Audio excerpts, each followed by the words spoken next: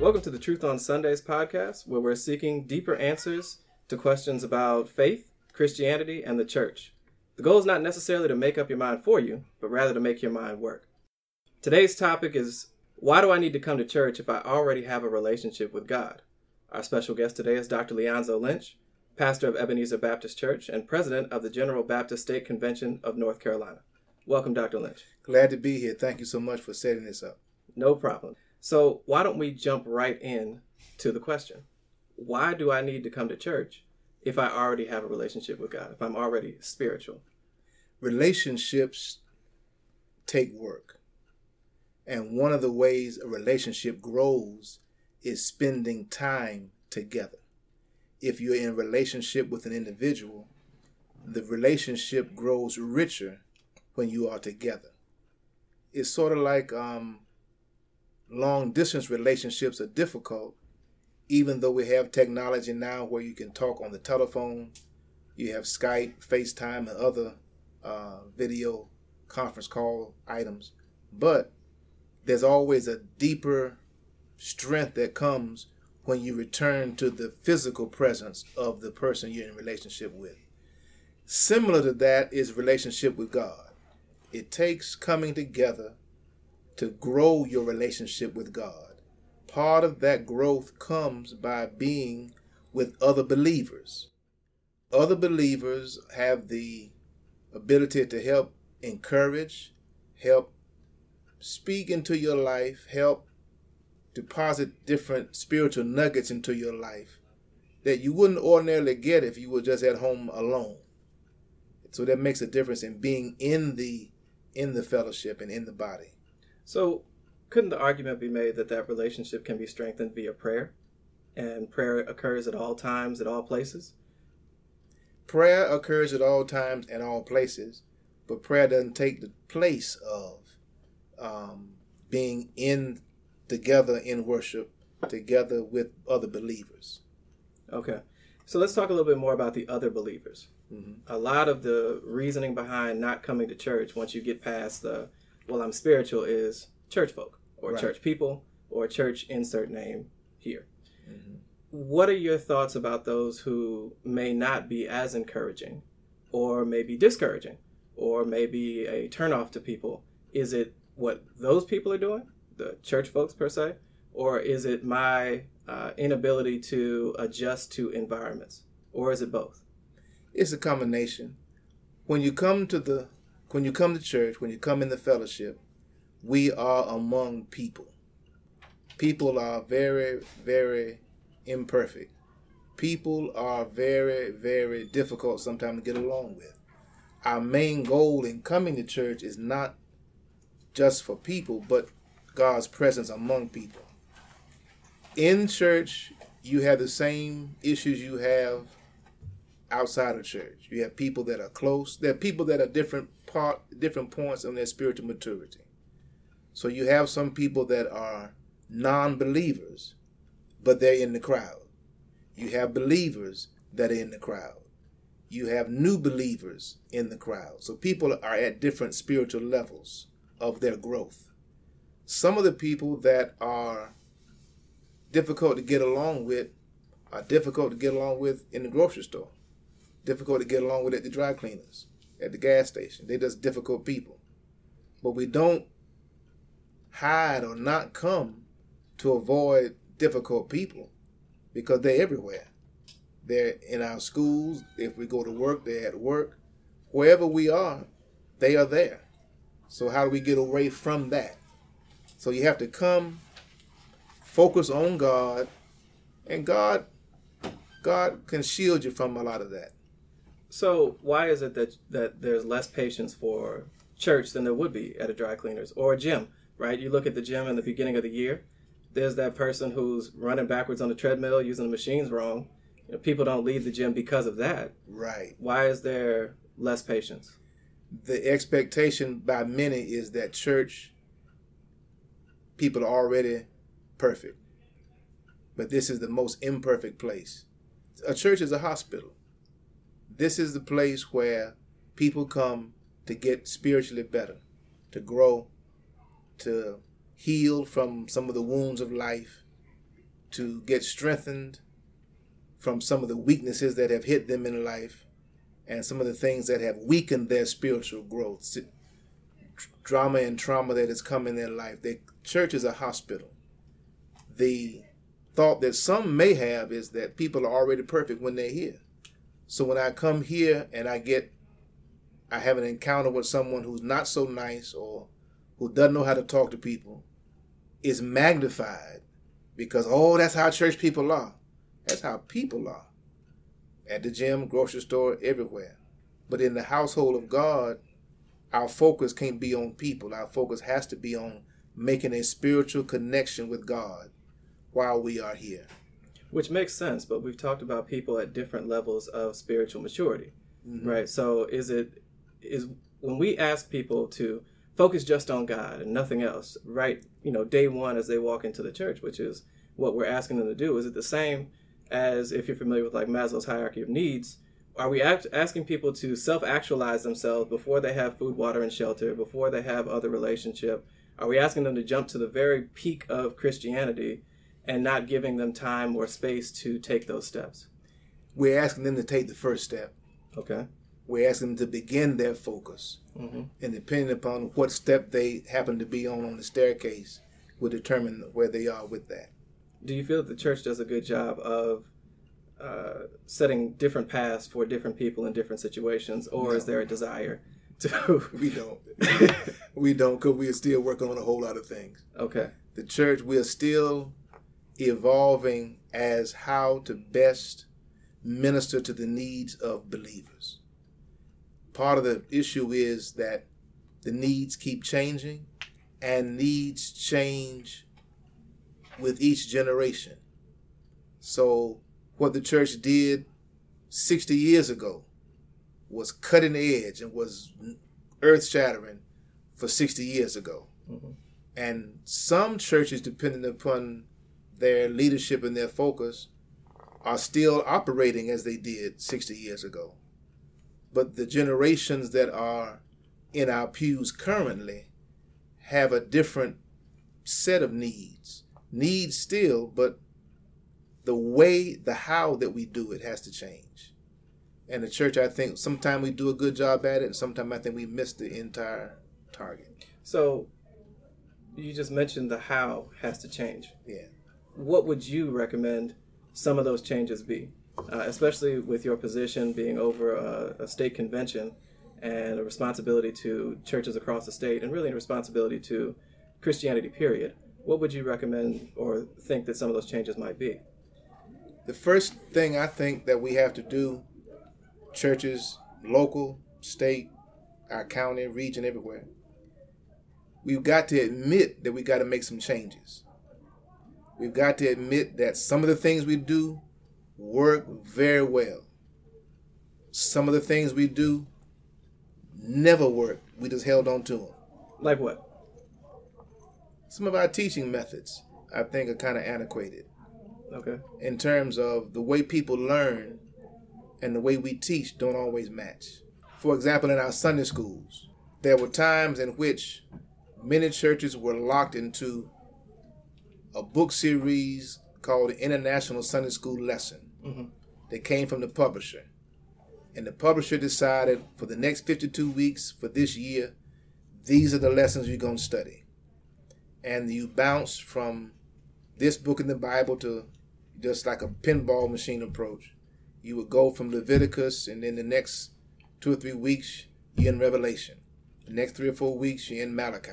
Mm-hmm. Then you leave Malachi, you go to Genesis. Mm-hmm. You leave there, you come to Matthew for a while, then Mark for a while. Then you're in Romans. You leave Romans, you go to Habakkuk. So students stay dizzy just trying to keep up with the class.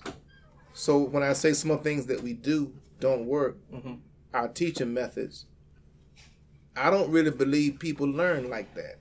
I think that if you take what we tried to do here at Ebenezer in Charlotte, to try to take classes and focus on some topics for longer periods of time until we can dig deeper and get clearer understanding and clearer engagement over the issues and topics that we deal with.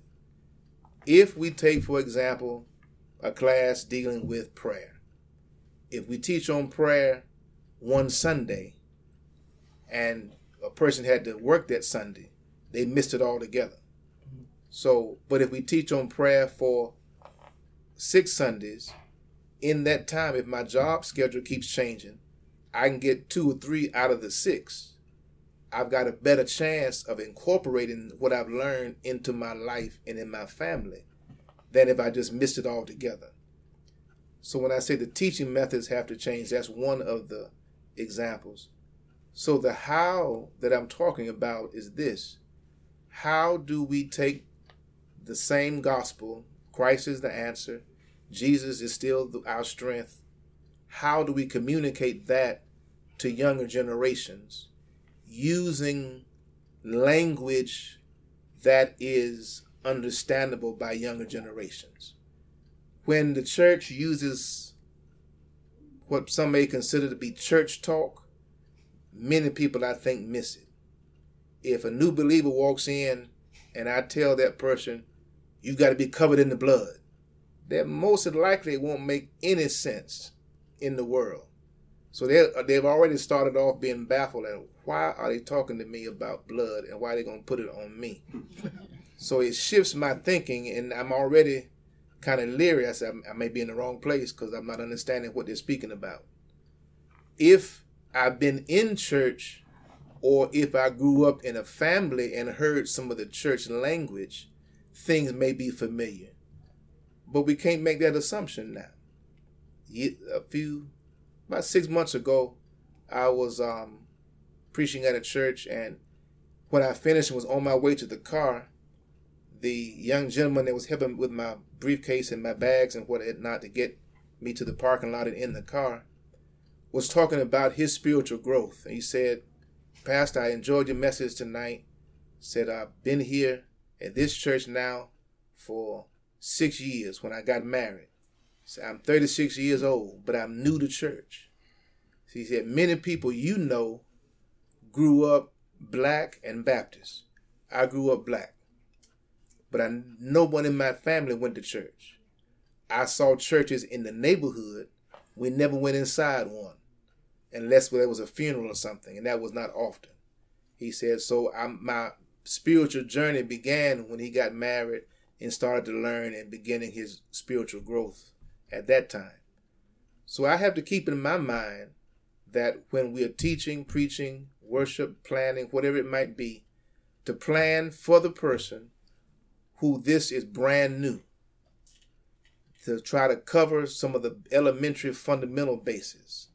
So the how has to include making sure that whatever it is we're talking about is explained in a way that all can catch it. A person who's been in church 30 years or a person who's been in church for 3 days. Well, Pastor, to your point, my name is Ricky Rosier. I want to introduce myself. To your point, I would like to say about the language piece. I think the biggest thing with that, I think we could, as far as like your perspective, to kind of understand that someone who may not have grew up in the church, so they hear their past being covered in the blood, need context to that. So having that context will make, okay, like now I understand, hey, this is talking about, the Passover or dealing with Jesus and, us being protected due to his sacrifice for our lives. So I think that's probably one of the biggest things that, previous generation could take takeaways to address the younger generation. Mm-hmm. And I actually had a question as far as one of the potential differences in this new era is streaming. So how do you feel when it comes to live stream or services you can go online to watch, taking kind of in place of actually physically being in the church? What is your thoughts on that? I think live streaming is good, but I don't think it can take the place of it. I think that it helps to supplement what we do. Mm-hmm. If that's our only connection, we're getting only a partial connection. Right. In my mind.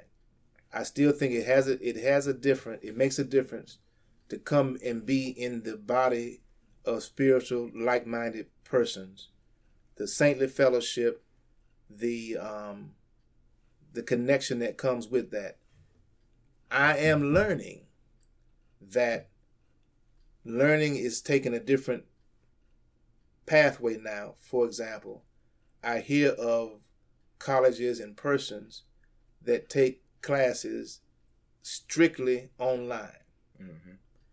It's a bit past my comprehension, but I've never taken an online class. I've never taught an online class.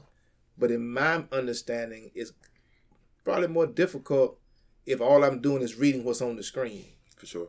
Now, I do not know if online includes like a video conference concept or not. I had not delved into it. Mm-hmm. But I learned more being in the class to hear the discussion, the questions that came up, the questions that came as a result of that set of questions, and the questions that came after that, and the discussion that led to, which I think allows people to contribute to the learning and development of all. Yeah, my name is Theodore, and I was just going to go back on what you were talking about, where it's just like people don't want to come because of like church folk and like that church mentality. And I think the really big thing that the problem that the church is having is that people really need to be focusing on the fact that the Bible says, "Come as you are." And I feel like that is something that is forgot about a lot, especially because the Baptist church, it has certain traditions, it has a certain way of doing things. And, for me, I've grown up in all my life, so it's old, I know what to do. But for someone that is new, mm-hmm. they may not even begin to realize, like, the deep amount of traditions. Like, for instance, like, you show up and it's like, you show up in a dress or you show up in a suit. It's little things like that. And I also think that come as you are, it's also important for like the older generation to understand that the younger generation does things that the older generation didn't even could conceptualize being able to have the ability to do. Like, for instance, like simple things like just growing your hair out. Right. It's little things like that where it's just like, like you were saying 60 years ago, growing your hair out means you could never get a job. Correct. And now you have people that have full-on locks and fros and they're CEOs or they're like really high people in their jobs. Mm-hmm. So it's little things like that I really feel like people need to remember. Like the big thing is come as you are. If they're coming to praise and worship, then let them come how they want to come praise and worship. Right. I think going off of that same topic as far as traditions, one thing about traditions I feel is that they work. Traditional are traditions because they've worked in the past. And there's some things about, I feel like the way that Baptist Church operates that are great. But you got kind of have to choose your battles, especially during dealing with the new generation. So, for your example, talking about coming in different hairstyles, this and that, I wouldn't be surprised if you have some organizations, some churches who would go to the extreme, like, and scold the person because they might not came, with their hair a certain way, which kind of really can turn off a lot of people, or maybe some piercings. Like, oh man, look at that person with this and that type of piercing, and so that those little small like notions can really start to curve an entire generation, because this was one person who came from a university, had that type of experience at this church, and then now they're not going to bring the next 4 or 5 friends over, and so like there's that's I think starts to have that gap. And so if you look at even like certain holidays, whether it be Thanksgiving or Christmas, like people would not be as excited about Christmas as they are today if we practice the same traditions of going out singing carols and being able to do that. People, I think rarely people even do the trees, like live trees in the homes anymore. So it's like certain traditions might stick, like, hey, maybe you might have cookies for Santa the night before, but everybody's really focusing on the big shopping sales or doing this, or maybe Thanksgiving, people getting together with their family to have the experience of doing Black Friday shopping. So those are the new things that kind of take away from the traditions, but are growing the attention of the holiday season, So I think that would be something to potentially look into to gain more people to be physically in the church, to kind of bend some of the traditional, boundaries and allow more people to kind of feel more accepted in the church. So it's a generational connection that has to be focused on and has to be intentional, because some of the things we were just talking about here, such as attire, what do you wear and how you may wear your hairstyle, with the different generations we have in a church, you still have generations that grew up, as Theodore said, in a time in which if you had a certain hairstyle, you could not get a job. You couldn't get a job. You couldn't feed your family. You can't feed your family. It's a domino effect. Right. So they were taught, in order to survive in the two worlds, I have to do what I need to do so I can get a job and do those other things. The other thing about some of the older generations that worked in certain areas where they were not able to dress in terms of dress with dresses and suits and shirts and ties, because they were working either in a plant or working in a area where it required them to wear rugged work clothes, work boots and whatnot for safety and different things.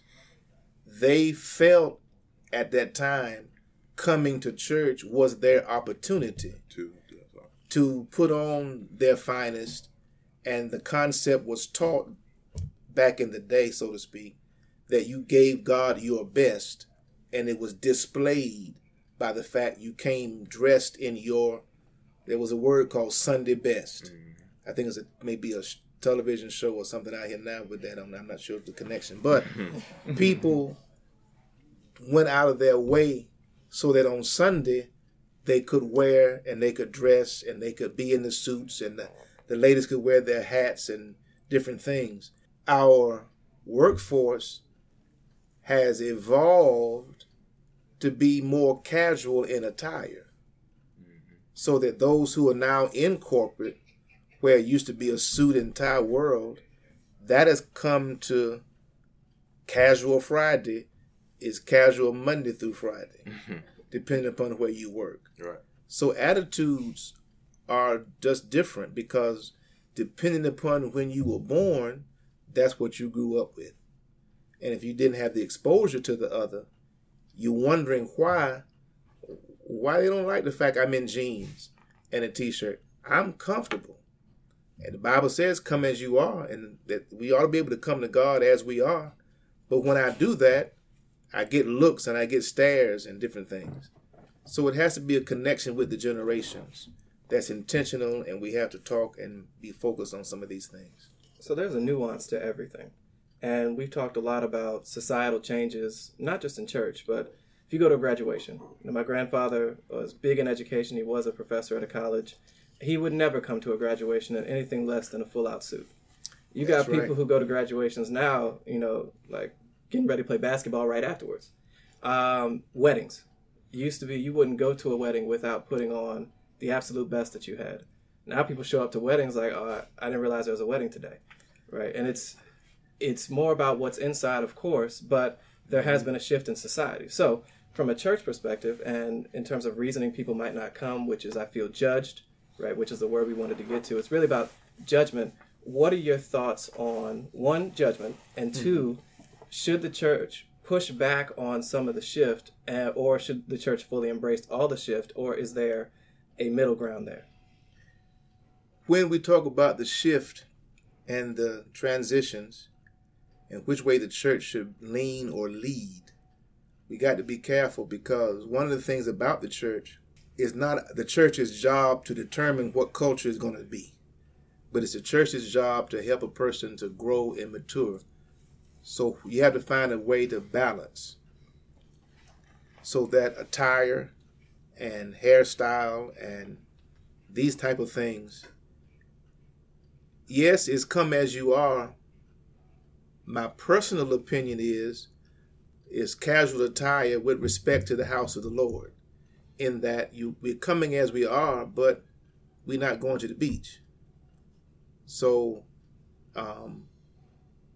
you can be casual, you can be relaxed, but at the same time, you don't want to dress in such a way that it is such a major distraction to the people around you. Isn't that subjective? It is. And I haven't figured out a way around that yet. Now, one thing you just mentioned as far as the church leading the community, how do you feel? Do you feel like it's the kind of same, or do you see it as that the culture, like the church needs to kind of follow the culture trend, or do you feel like at this time the church still needs to try to have a certain position and want to lead off of that position, that standard?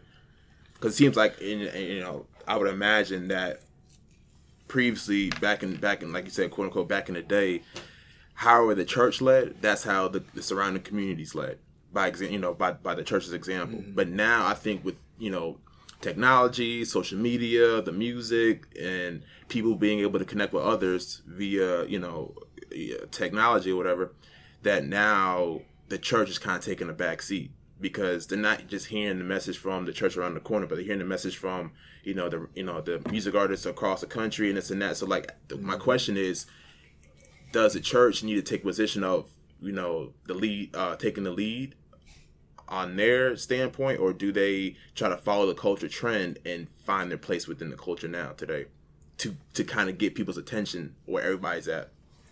I guess sort of a combination.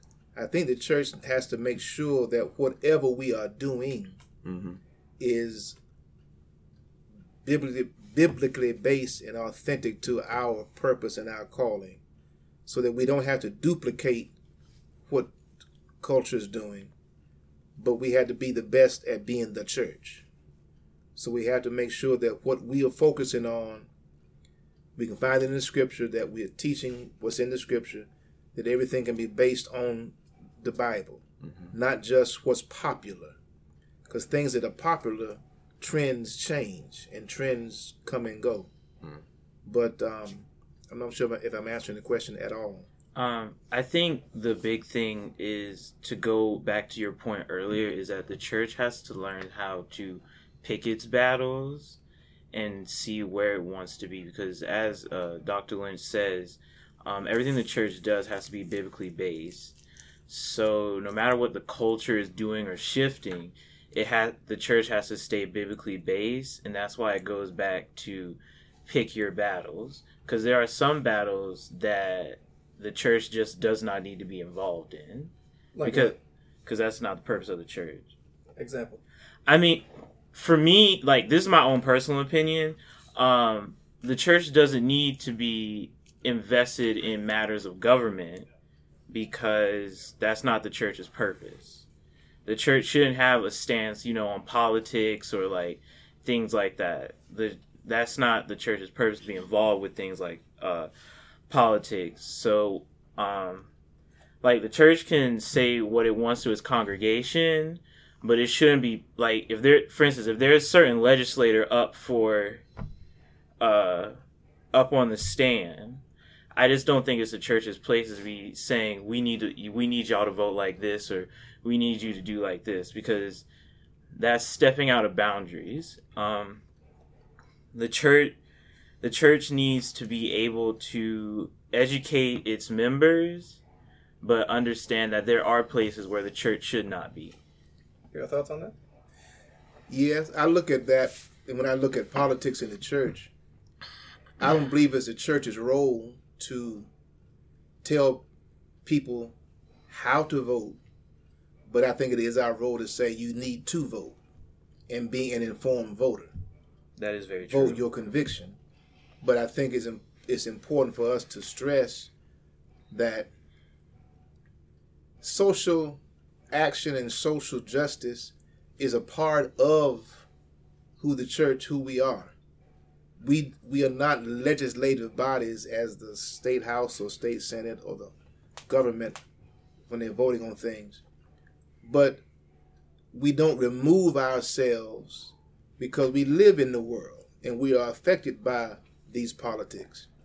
But to participate in the electoral process, but be informed on what you're doing and who you're voting for and who you're supporting, or who you're not going to support, and know why. It's not our job to endorse candidates, so to speak, but say meet all of them, and then you make an informed decision. Now, I have a question with the idea. I think you might have mentioned it earlier, just a few minutes ago, about when you have, congregation, you like to try to preach from the Bible and like teach lessons from the Bible.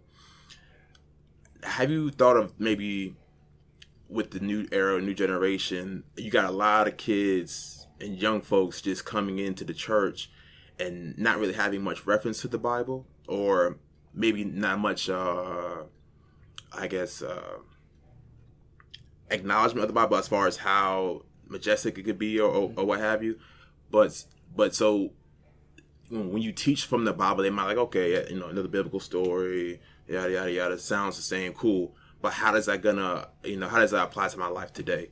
So, what are your thoughts as far as like maybe preaching to what kids or young folks are going through today, as far as maybe relationship issues, or being able to have the confidence to make that step, that leap of faith type of step, or whatever is going on with your typical, 18 to 35-year-old person, to have them feel like, okay, man, this church is really preaching to what I'm going through in my life today, versus a biblical story that happened, hundreds of years ago. The challenge, I think, of all preaching and teaching is the area of life application. The greatest challenge is, how do I take Moses at the Red Sea, a biblical story from centuries ago, and make that relevant to an individual 20, 40, 60 years old living in this day and time, and connect it. Right. To show the relevance of why it's important to know the biblical story, but also know the God of that biblical story is still the God of today, and how that applies to my life on Tuesday afternoon when I'm at work and I'm aggravated and I got to make some choices. Right. That's the greatest challenge in terms of what I look at, the role of the church, preaching and teaching. What would help me as a pastor, and I've asked some for this and some have given some ideas, but I need additional ideas. What are some topics, issues, and things that you feel you need to hear from in terms of teaching and preaching that would strengthen your current journey where you are right now today? Those are some things I would like to hear. Yeah. Maybe not this second, but if you you have them on your mind now, or if you can write them out or whatever, but that would be very helpful so that we stay. My goal is to stay relevant and fresh, because the Bible is ageless and timeless. For sure. My job and the job of the church is to make it applicable and life application for today, current for today. So I wanted to wrap up and get you out of here on this question. Okay. For the person who's listening to this podcast and is on the fence, right, in keeping with the goal of the podcast, which is not to make up people's minds for them, but to make their mind work, what would you want them to think about as they sat on the fence? About the issue of coming to church? Coming to church. The benefit of coming to church and the difference in not coming to church, I can sum it up as like this. Not coming to church is sort of like kissing on the phone. That's not quite the same. I think that's great. All right, so thank you very much for your time today, and this has been Truth on Sundays.